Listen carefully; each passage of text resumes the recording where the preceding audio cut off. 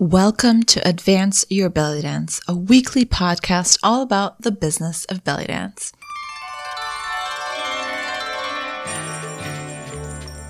I'm your host, Jana, and every week you'll get belly dance business tips you wish your dance teacher told you when you first started. From how to start your first email marketing list to what you actually need on your website and everything in between. Let's get started.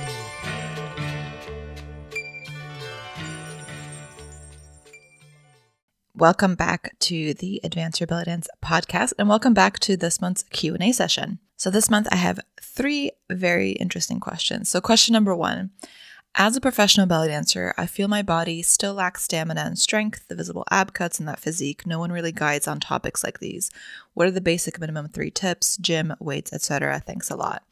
So I will say there is no secret sauce or tip to this, and I'm honestly not the expert in this, but I do know personal trainers and know how they prep for fitness competitions, and it basically boils down to this: eating very healthy, adding cardio and weights to your routine, and they cut out a lot of carbs.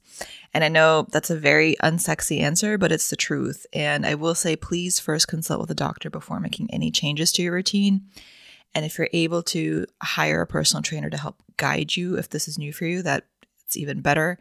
But I'd also like to say that you definitely don't need to have a certain physique to be a professional belly dancer. None of the professional belly dancers that I follow or admire or know in real life have any of this physique. So if you feel most comfortable and confident in your body achieving this and you do it in a healthy way, then by all means go for it. But just know that it's not a requirement at all to be a professional belly dancer. And I'd really encourage you to focus on your overall health rather than achieving a specific look. Question number 2, how do I market within a smaller community when there's an oversaturation of teachers? So there's 3 things I want you to consider here. Number 1, really hone in on your brand.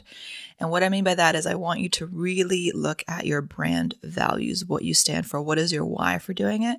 And I want you to put that in all of your marketing. So in your sales emails and on your website, in your content strategy.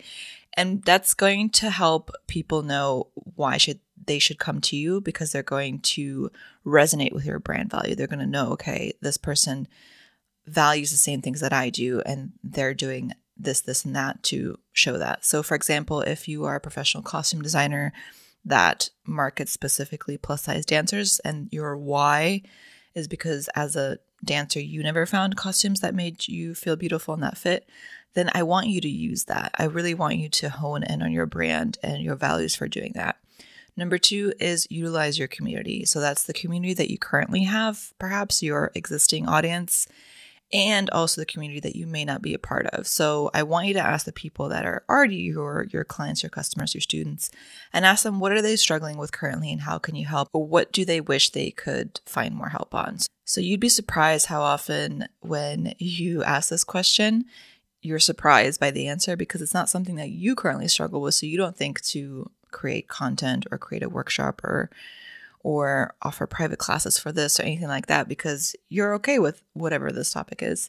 But people in your audience may need more help with this. So always ask the people that are currently on your list or your followers or even your paid customers, like your students, and ask them, hey, what is something that I could help you with, or what's something that you wish you had more help with at the moment, and then go from there. And also the community that you're not yet a part of, perhaps other teachers, I really want you to take a look at who do you admire, and it can be in your immediate community or it can just be in the virtual community, and try to collaborate with them. And the key here is with no expectations for them to collaborate back. So I want you to focus on bringing in people, even if it's just to do an interview or even if it's to do a guest workshop or class or anything like that, people that you actually admire, not because you think they have some kind of pull in the community, but because you actually really admire their work that they're doing and you think it's going to benefit your current audience. So there's no reason to bring in someone that your current audience that you don't think that they're going to benefit from. So, and do that without knowing that you're going to get anything back from that. And number 3, know that it takes time. It takes so much time to see results from something. And I know that it's very hard with the advances in technology. You want everything right away.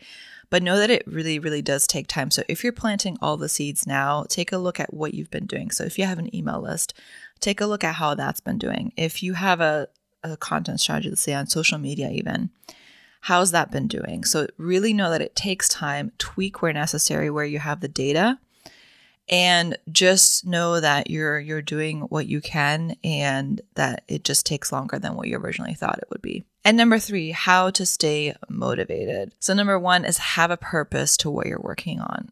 Again, going back to that why. Why is what you're currently working on so important to you? Is it because you want to go full-time as a professional dancer? That's a huge why. Is it because you want to create more collaboration in your community? Is it because you want to bring a certain topic to your students? So have a really clear purpose of what you're doing, because that's going to help you stay motivated in the times where you just don't feel like doing anything. Number 2, start small to maintain consistency. It is so tempting to want to do everything all at once, but it's just not realistic. Most of the time, the people that you see, you feel like they're killing it, especially on social media.